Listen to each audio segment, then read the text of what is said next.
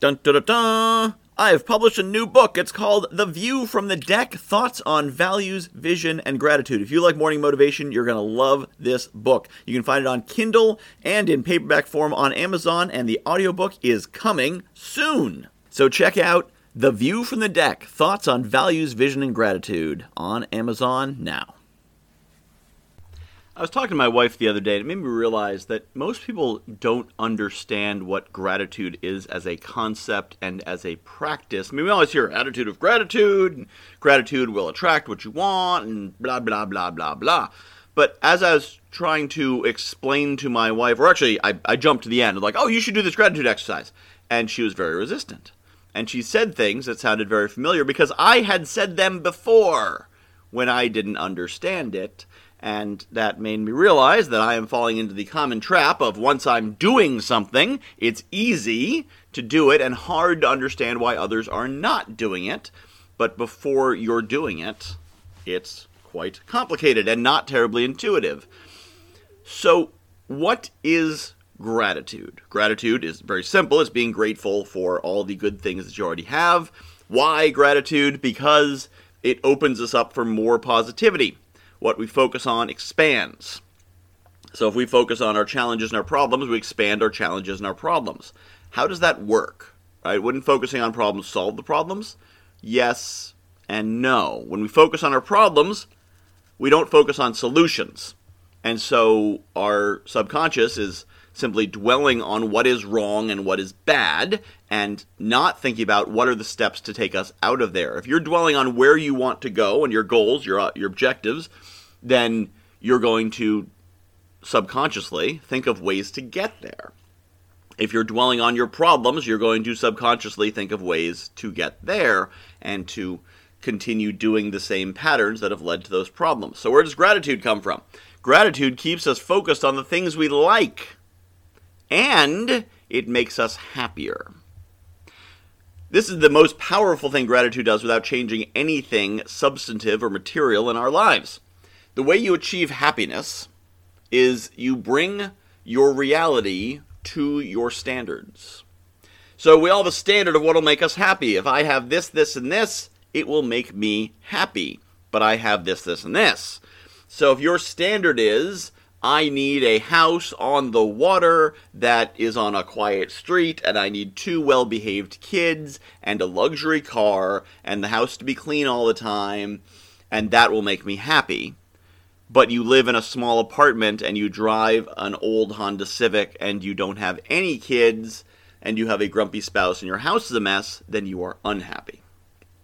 What gratitude does is it allows you to be grateful and thus happy with the things you have. And this is huge, because what's easier? To get a bigger house, a happier partner, a nicer car, better kids, or to move your expectations to align with what you already have? Now, we have this hustle culture, this constant growth culture, this constant improvement concept that goes against this. Well, if I'm just satisfied with what I have, then won't I just sit in mediocrity? Well, would you rather be happy with what you have now, or would you rather strive for something you're never going to get, and even if you get it, you still won't be satisfied because you'll be striving for more? I like happiness. So I drive a 2016 Honda Civic. That is, as I record this, 7 years old. It is a nice car, but not a fancy car. It's not a luxury brand. It doesn't have plush leather seats. But it's got some cool features. It's got some nice technology. It's very reliable, and I don't need to worry about it. So I could say, yeah, I got this car. It's okay, until I get a really nice car, the car I really want. Or I could say, this is a nice car. I like it. It's reliable. It's got the adaptive cruise control. It's pretty comfortable. I'm comfortable in it. I've had it for a long time. I like the right side camera when I'm changing lanes. It's a really nice car. I look at my 7-year-old Honda Civic, consumer level common car. I look at that car with more affection than most BMW owners look at their car with. And I paid a lot less for it. So who's happier with their car? The person with the $70,000 BMW, or me with the $22,000, when it was new, Honda Civic? think it's worth about like $10,000 now. But I'm very happy. I look outside and say, yeah, that's my car. I like that car. I don't want to trade that car in. I don't want a better car. That's my car. My house is not a mansion.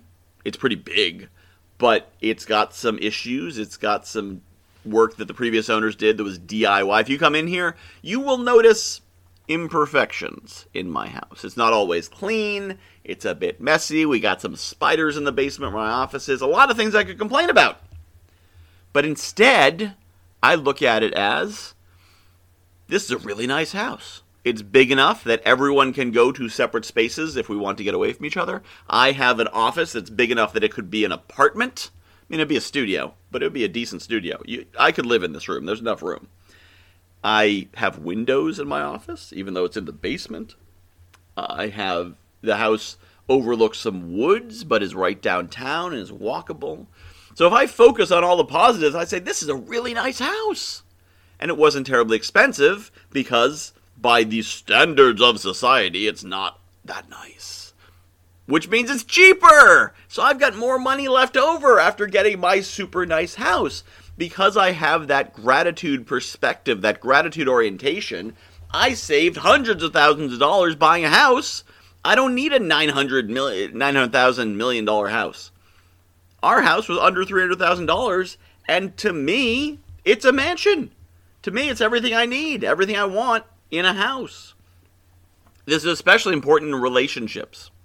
Focus on what you have, not what you don't have. Now, it's really easy to look at your partner and see their physical imperfections and their habits you don't like, and they leave the seat up, or they don't clean this, or they don't put that back where it goes. You know, I could list a dozen things about my wife that I don't like, and she could probably list 100 things about me she doesn't like, but I focus on the things I do like. What's that do? That means when I look at her, I see those things I like. I don't notice the things I don't. And what that does is it trains my brain not to notice the imperfections and just to notice the perfections, to notice what's amazing about her, which means I'm pretty darn happy. When I look at her, I see the most beautiful woman in the world because I don't see her imperfections. I'm not looking for them. I don't see them. I remember when I started doing this practice, I would see on the street some objectively attractive women. They had the things that in our culture are markers of hotness, shall we say. And if an objective person were to look at this person on the street next to my wife, the objective person might erroneously believe that the street person, that doesn't sound right, that the stranger on the street is more attractive. However, I looked and I said, I bet she can't cook for crap. And when I look at the two of them next to each other, I find my wife hands down more attractive. I'm not even tempted by this woman on the street because she's not my wife. I'm committed to my wife, and I'm grateful for my wife. And when you focus on gratitude, you appreciate what you have. See, the grass is not greener on the other side of the fence. The grass is greener where you water it. And as you appreciate what you have, you become happier with it. There's this thing called the backwards law, which I believe goes back to Greek philosophy, but most recently Mark Manson's been talking about it. It is the idea that the pursuit of a positive experience is a negative experience, and the acceptance of a negative experience is a positive experience.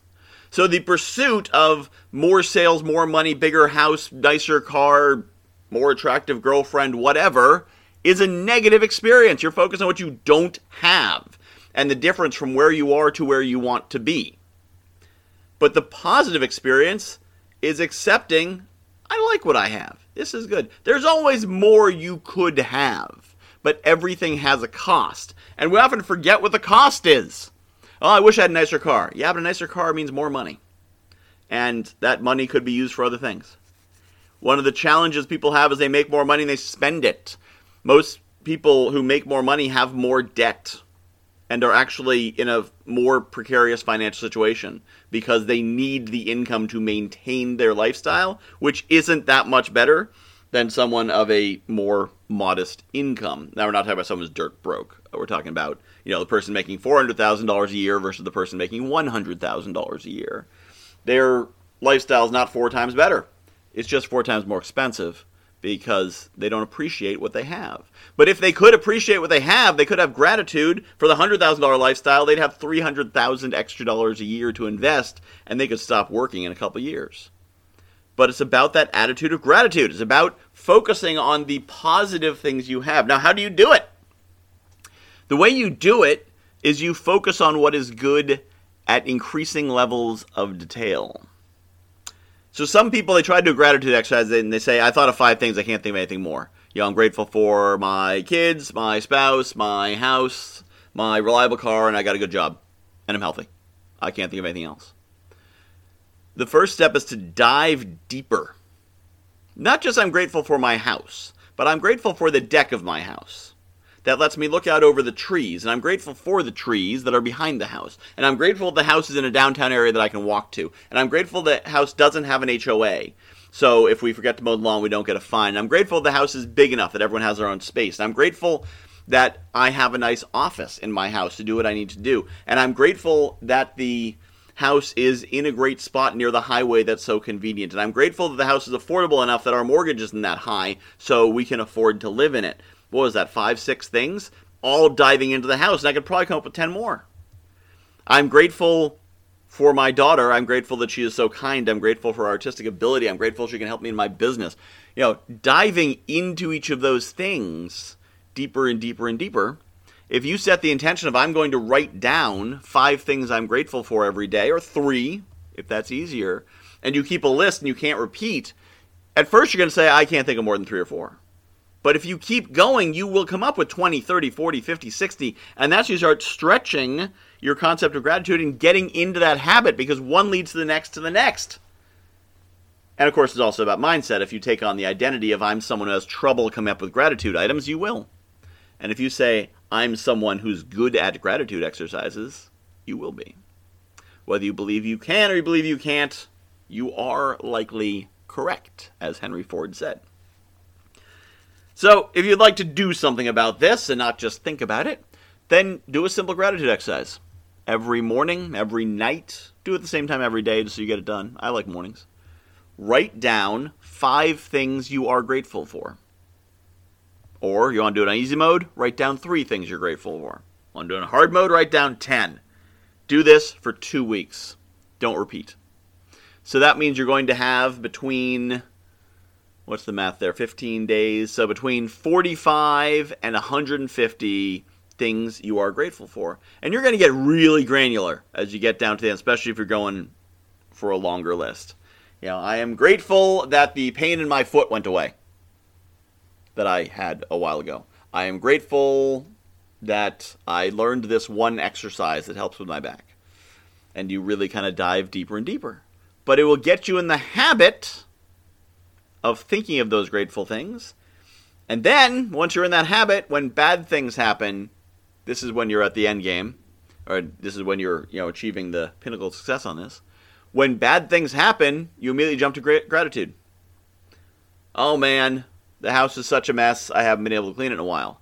I'm so grateful I have a house that's so big that it still functions when it's messy. All right, when I lived in a small apartment, if it was messy, we're stepping over things and tripping over things. We got a big enough house we can shove things in the corner. And we should get to it, but it's not catastrophic, right? So we're grateful the house is so big. Or, that meeting went really badly, but I'm so grateful I have a business where I get to have those kinds of meetings. If you immediately go to that gratitude reflex, then it will have a powerful impact for flipping around those negative experiences and focusing in you not just on what you're grateful for, but on the way forward to make the best of what has happened, which is, of course, how things get objectively better, not just subjectively better. I am grateful for you listening. I hope you are grateful for me sharing this with you. I'd love to hear your comments, your thoughts, your feedback. Email me, michael@guywhoknowsaguy.com. And I will see you, or at least you will hear me, in the next Morning Motivation. I have published a new book called The View from the Deck, thoughts on values, vision, and gratitude. If you like morning motivation, you're going to love this book. So a lot of the same concepts. The basic principle of the book is that I was coaching clients and they were telling me about their dream life, and I was recognizing elements of their dream life in my everyday life. And it made me realize there's things in my life that people are dreaming of. And there's things in my life that the me of a few years ago would absolutely have given his right arm for, and chances are you've got the same. So I took these concepts about values and what makes us do what we do, vision, where we want to be, and gratitude, appreciating the awesome things we have, and put them together into one awesome book called The View from the Deck, Values, Vision, and Gratitude. You can find it on Amazon.com. Just search for Michael Whitehouse, The View from the Deck, and get your copy today.